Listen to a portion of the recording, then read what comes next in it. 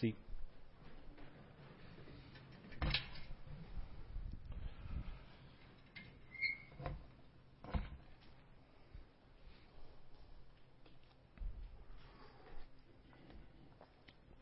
You ever noticed when someone can be so focused on something that they miss what's going on around them? I don't know if you are like that, but I know that there are times when I'm like mega focused on something, and something can be going on around me, and I have no earthly idea of what even happened. And somebody may say, "Hey, Scott, did you?" No. "Hey, Daddy, Daddy, Daddy, Daddy." There are times when my kids can yell the word "Daddy" from the back seat of the minivan, because, yeah, that's how I roll. From the back seat of the minivan 17 times, and I'm so focused and thinking about something, I hardly hear them. Maybe you've experienced that, or you've seen that with somebody else. Maybe your husband's watching football, and like he's so focused, and you're like, "Hey, honey, can you take out the trash?" And like he doesn't even, like, that's a foreign language. This happens all the time. And you may not think it does, but we all fall prey to divided attention in our lives. Let me give you a little test on what I mean. Let me show you a little video here. And basically, all you need to do is just follow the instructions of the video. And for some of you who have seen a video like this before, this one's a little bit different. So just follow along and let's take this test together. Count how many times the players wearing white pass the ball.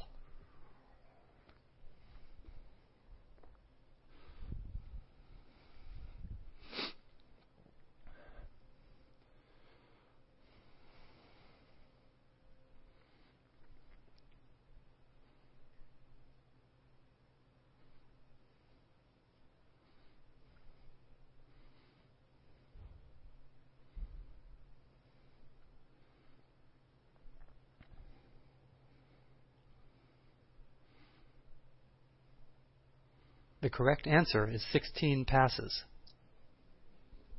Did you spot the gorilla? For people who haven't seen or heard about a video like this before, about half missed the gorilla. If you knew about the gorilla, you probably saw it. But did you notice the curtain changing color or the player on the black team leaving the game? You're smart, Alex. Like, I saw the gorilla. Let's rewind and watch it again.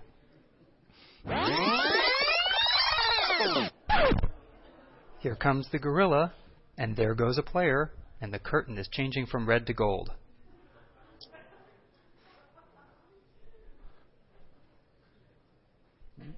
By the way, did you see the gorilla come right through our...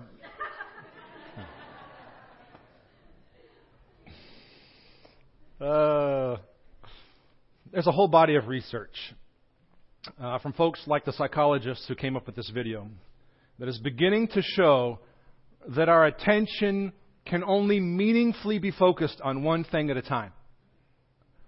There's this sort of myth of multitasking that came with the age of computers, as if, more technology and more information was going to allow us to do lots more things, but really just more technology and more information and more access to that information just meant that we got to be more distracted.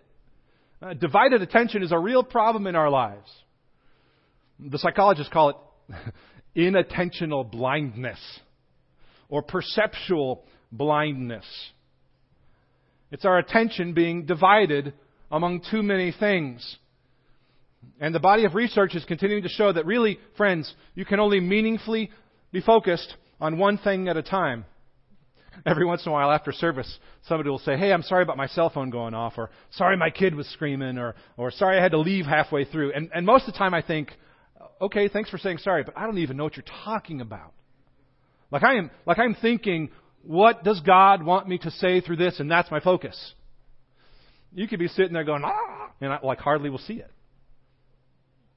We can really only meaningfully be focused. Don't get any ideas. We can really be meaningfully focused on just about one thing at a time. And friends, this problem of divided attention isn't just for teenagers with cell phones or text messaging or people who are driving distracted, which isn't just teenagers, it's anybody with a phone in a car who's distracted. This is a very real problem. It can mean a whole host of things. It means, like at work, when you are paid to do this one thing, Your attention is divided because of the expectations of a whole bunch of other folks around you that keep you from doing the specific things that you are paid to do, the most important things. Some of you maybe are familiar with the old essay called The Tyranny of the Urgent. If you don't know of that, we've got copies of them in the resource table, or you can look through that on the life group study. We end up, because of the divided attention in our lives, we end up working on the things that are urgent or that others say are urgent, and we miss the things that are important. And friends, this isn't just teenagers with cell phones. This is a problem potentially in all of our lives. It can mean we end up not paying attention to the real needs of those closest to us. Divided attention is a real problem. And I stand before you today as a fellow struggler in divided attention. Like, I really struggle with this. I have a hard time keeping focused on what's important. In other words, keeping focused on the things that I know God has gifted and called me to do that may be entirely different than the things others around me may be calling me to do. Divided attention, friends, is what happens when the kingdom's concern is not our central focus. For the believer in Christ, divided attention is one of the greatest tools of the evil one to render us ineffective for the sake of the gospel. And friends, Paul is writing Philippians because he knows that when trouble hits, when circumstances become difficult, when life happens, it is really easy to lose that bigger picture focus of God's intent for our lives, of God's reason for creating us. And what Paul knows for the Philippians is that this can keep us growing, this divided attention problem can keep us from growing into the fruitful kingdom worker God's called and created us to be. And so he writes to help them maintain focus. If we lose our focus on the most important thing, if we lose our focus on the cross, we will create around us in our lives a kingdom of self that keeps us from growing into fruitful kingdom work. Those are the stakes in the matter, friends. And so that's why Paul is writing to the Philippians. He says, continue to grow into that. Joyfully grow into fruitful kingdom workers. Let me show you how we get there, with the most important thing being the focus of the cross. Jump in at 127, or we'll pick it up here in Paul's letter here. He says this in 127, only let your manner of life be worthy of the gospel of Christ, so that whether I come and see you or am absent, I may hear of you that you're standing firm in one spirit, with one mind striving side by side for the faith of the gospel. Now look at just that first phrase in verse 27. Only let your manner of life be worthy of the gospel of Christ. Now most Bible translations leave that first part of verse 27 as sort of just a generic live in a manner worthy. Just kind of a generic live in a manner worthy of the gospel. But I think Paul chooses a particular word here because it has political overtones of living like a citizen of a particular kingdom. That's the word that he uses there where it says, let your manner of life. Let your manner of life, and then be worthy is further on. But let your manner of life here is a word that has political overtones of living like you're a citizen of a particular kind of kingdom or a world or society. And so he chooses that word on purpose here because he's saying you must live like citizens of this new kingdom. Live as a citizen of the kingdom of heaven. And this isn't just a quote, heaven that's out there somewhere that you go to when you die. This is the kingdom of heaven that is established in the cross of Christ. This is a kingdom that arrived in Jesus that he's talking about. So he's saying live like a citizen of that kingdom that is already here. If you're reading the NLT, the New Living Translation, I think it gets it right Most of the translations don't go here because they kind of leave it a little generic. But the NLT says this. We'll put this on screen for you. Above all, you must live as citizens of heaven, conducting yourself in a manner worthy of the good news about Christ. So Paul is saying, above all else, that's what that word only means. If you don't catch everything else, if life has 10,000 things going on and you can't keep them all in balance and your head is spinning, on top of all that, there's also opposition that we'll get to later on. Don't forget this. If there's something that I've told you, it's this. This is the bottom line. That's kind of what he's saying here. Above all, live like a citizen of a kingdom. And this is the SWV that we're going to show you here. Live like a citizen of a kingdom that has good news to share. By the way, the SWV is the Scott Wakefield version. Live like a citizen of a kingdom that has good news to share. And yes, I can go back to the Greek, so don't mess.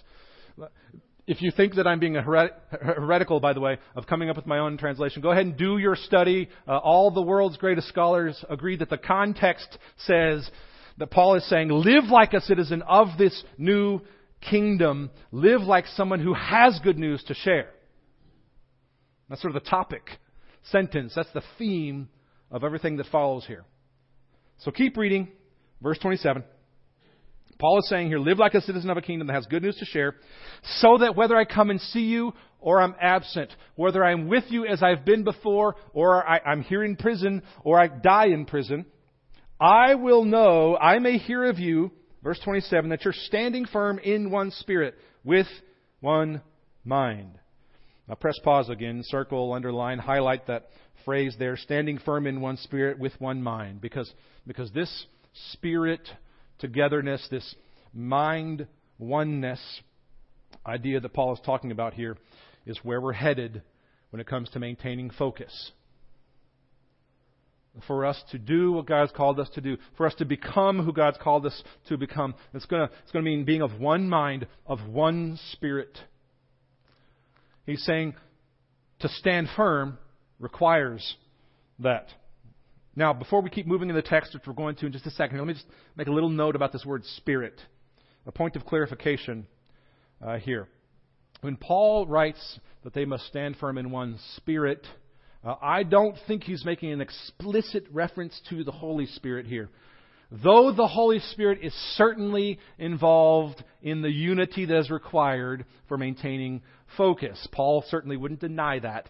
But he's not making an explicit reference to the Spirit here. Paul uses the Spirit here just to refer to an attitude of oneness of purpose and a oneness in their attitude. So they've got to be of the same Spirit. They've got to be unified in purpose, because this is not going to get any easier. There will be opponents. There will be division. There will be distractions. So it's going to take, he says, standing firm. It's going to take standing firm. A lion-hearted sort of focus and courage to maintain focus on the cross and the purpose of God when things all around, when people are around, are clamoring for your time and your attention. So he wants to rest assured that they're standing firm in one spirit. So how do they do that? How do they stand firm? He explains it. Keep reading. He explains it here in verse 27. He says, with one mind, striving side by side for the faith of the gospel. That's the reason why they're doing this, for the faith of the gospel. And then verse 28, do not be frightened in anything by your opponents. So to stand firm in one spirit has two components to it here in 27 and 8 that he points out. That they must, number one, strive side by side. Number two, not be frightened.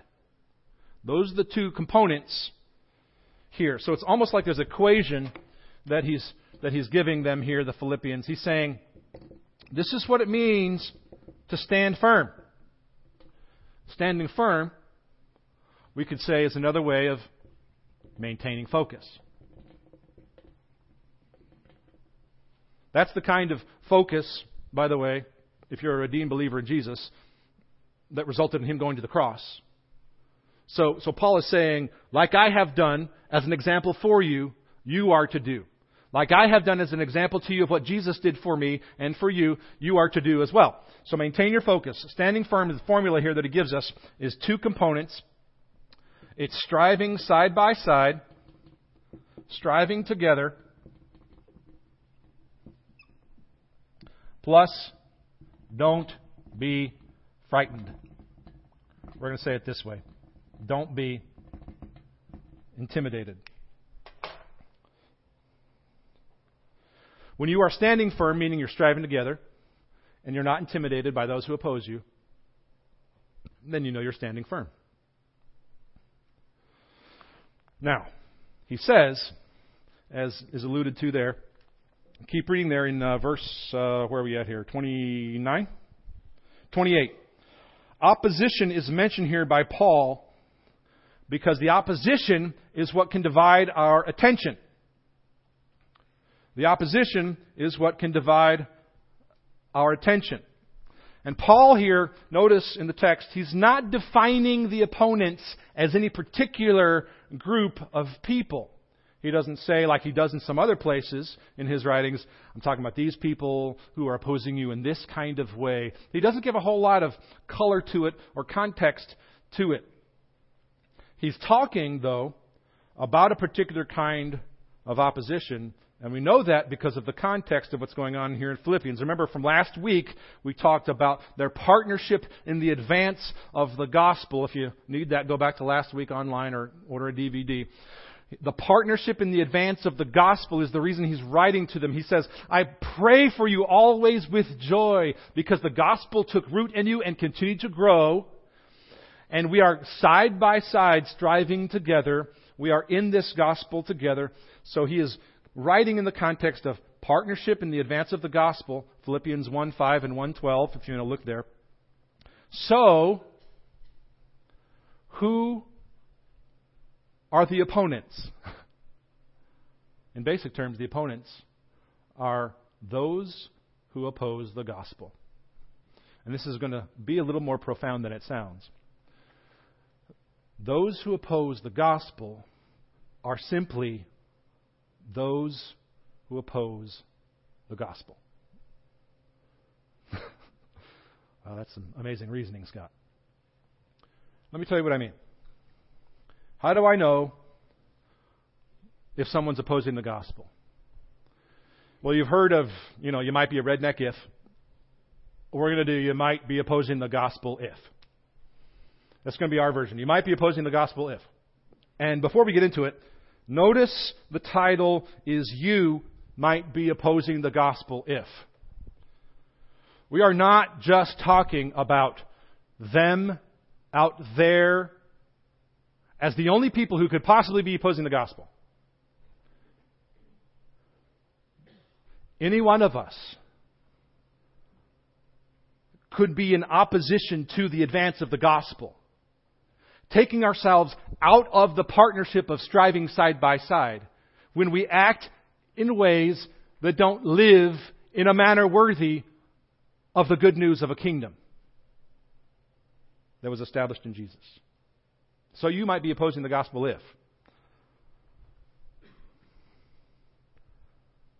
if you work too hard at pursuing your personal security, your circumstantial safety, or your earthly luxury more than taking a step of obedience to become who God wants you to be. That's the opposition of the advance of the gospel in one's own life. You might be in opposition to the gospel if you work too hard at pursuing your personal security, your circumstantial safety, and your earthly luxuries more than obeying the next step of what God wants to do in your life. You might be opposing the gospel if you really believe and function as if your money is your money. Just straight up. You might be opposing the gospel if you value more what you get from people than what you give to them. And with this next one, we're preaching. You might be in opposition to the gospel if you function as if the church is here to serve you, rather than the context within which you learn to serve. Dang.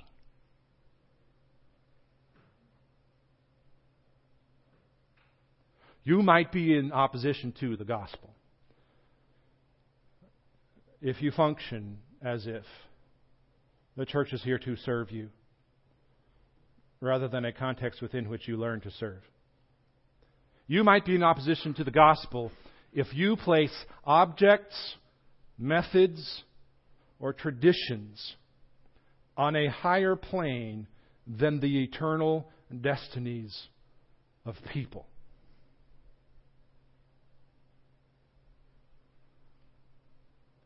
You might even be in opposition to the gospel if you have unsaved people you call friends, and yet you have not loved them enough to risk speaking about the gospel with them because you love your personal comfort more than doing for others what Jesus did for you.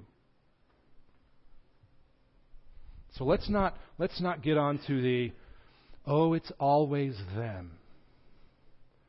I submit to you that the greatest opposition of the advance of the gospel are wolves in sheep's clothing, who from the inside out are totally unaware that they're not participating in the advance of the gospel because they're building around themselves their own personal kingdom of self-righteousness.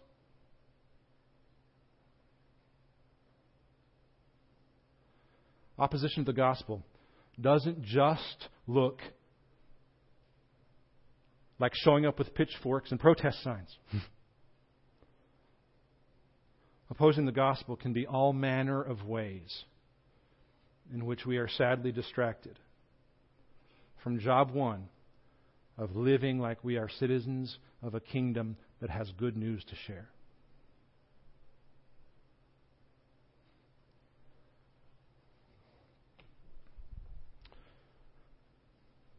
When we advance the kingdom of self, over the advance of the kingdom of God in the lives of others, we are opposing the gospel. When we advance the kingdom of self over the advance of the kingdom of God in the lives of others, we are opposing the gospel. So how do I know if I'm not opposing? How do I know if I'm not opposing the gospel? Are you standing firm? That's Paul's answer. Are you striving together, side by side, with those who are about the advance of the gospel? Check. Are you not intimidated by those who oppose you? Check. That's why Paul can pray with joy. If that's you, he prays with joy. If that's you, you're experiencing the work of God in you. The He who began a good work in you, God, from last week. Hard truths, but He just keeps bringing it. He just keeps bringing it and showing us what Jesus' focus is as an example to us. Pick it up at verse 29.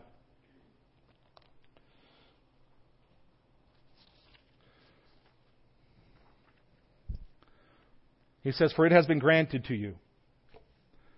In other words, it's the grace of God. It's been graced to you that for the sake of Christ, you should not only believe in Him. This isn't just about intellectual assent in a particular tenet or creed or kinds of beliefs about God. It has been granted to you that for the sake of Christ, you should not only believe in Him, but also suffer for His sake. So am I opposing the gospel? Are you suffering for His sake? There's your answer. There's your answer. Engaged in the same conflict that you saw I had, Paul says in verse 30, and now hear that I still have. We shouldn't just accept the fact that we might suffer for Christ. Paul says you should embrace it if you have Jesus-like faith. If you have the faith of the cross in front of you. You should embrace it as a grace from God. Those are hard prayers to pray. But if you will pray, Lord, do whatever you possibly must do in me because I want to see you work in me for real. Be ready for breaking. He just keeps on bringing it. Pick it up at 2:1. He says, so if there's any encouragement in Christ, any comfort from love, any participation in the Spirit, any affection and sympathy. Paul's not doubting that these things exist. He's pointing that they're true, pointing out that they're true by raising the question in our minds. He says, is there any encouragement in Christ? Well, yes, there is. Is there any consolation of love? Well, yes, I guess so. Is there any fellowship of the Spirit? Well, yes, there's that too. Is there any affection and compassion? Yes, I suppose so. Well, then if all those things are true, Paul says, verse 2, then complete my joy. It's interesting that's a command. Complete my joy. Keep on growing. Keep on saying yes to the work of God in your life by being of the same mind, the same love, being in full accord and of one mind. So the same stuff that he's been hitting over again, with one spirit, with one mind. Strive together, side by side. Be of the same mind here, he says in 2:2. Have the same love. Be in full accord and of one mind. So it's the same mind as what, Paul? The same mind as Christ. That's your answer. Starting in verse 3. The same mind as Christ. A selfless and a sacrificial attitude that took Jesus to the cross should be in us. This is what cross-like focus looks like. Pick it up at 2:3. This is cross-like focus. Do nothing from selfish ambition or conceit, but in humility count others more significant than yourselves. Let each of you look not only to his own interests, but also to the interests of others. Have this mind among yourselves, which is yours in Christ Jesus, who, though he was in the form of God, did not count equality with God a thing to be grasped, but emptied himself by taking the form of a servant, being born in the likeness of men, and being found in human form, he humbled himself by becoming obedient to the point of death, even death on a cross. Oh, that mind. An even death on a cross mind.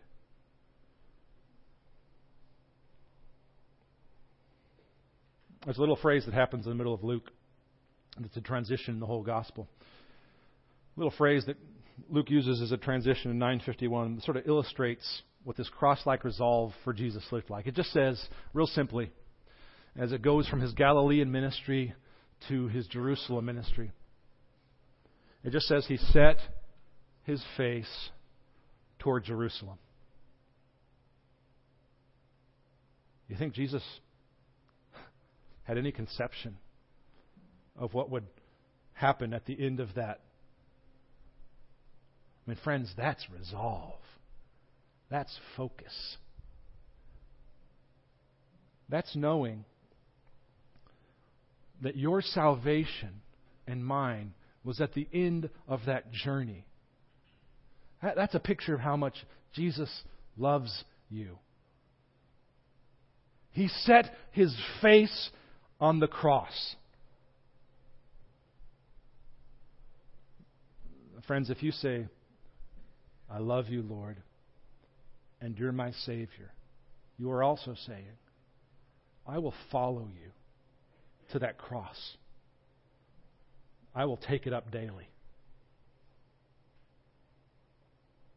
I will stand firm. I will maintain that focus when distractions are all around. When people are clamoring for our attention, I will remember the important thing of doing what God's called me to do. Friends, if you said, I follow you, Jesus, then you're saying, I want to take part in that amazing work that God's doing to redeem people to himself, to set up a kingdom where redemption is possible. You're saying, I want to live in a manner worthy of the good news of a Savior whose life, death, and resurrection made possible forever relationship with God. Friends, God gave Himself to us by means of a cross. And we make ourselves available to Him in that same exact way.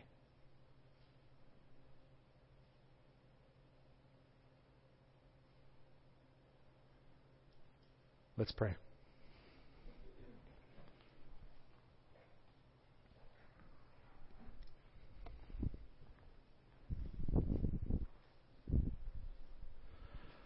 Lord God, it's mind-boggling truth.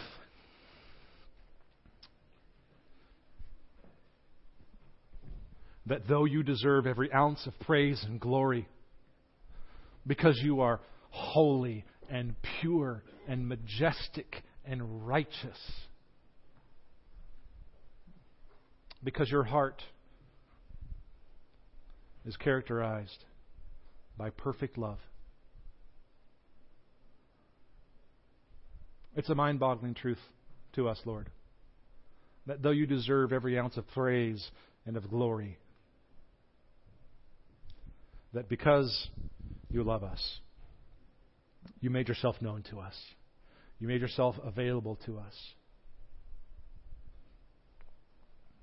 You made yourself available to us by sacrificing yourself.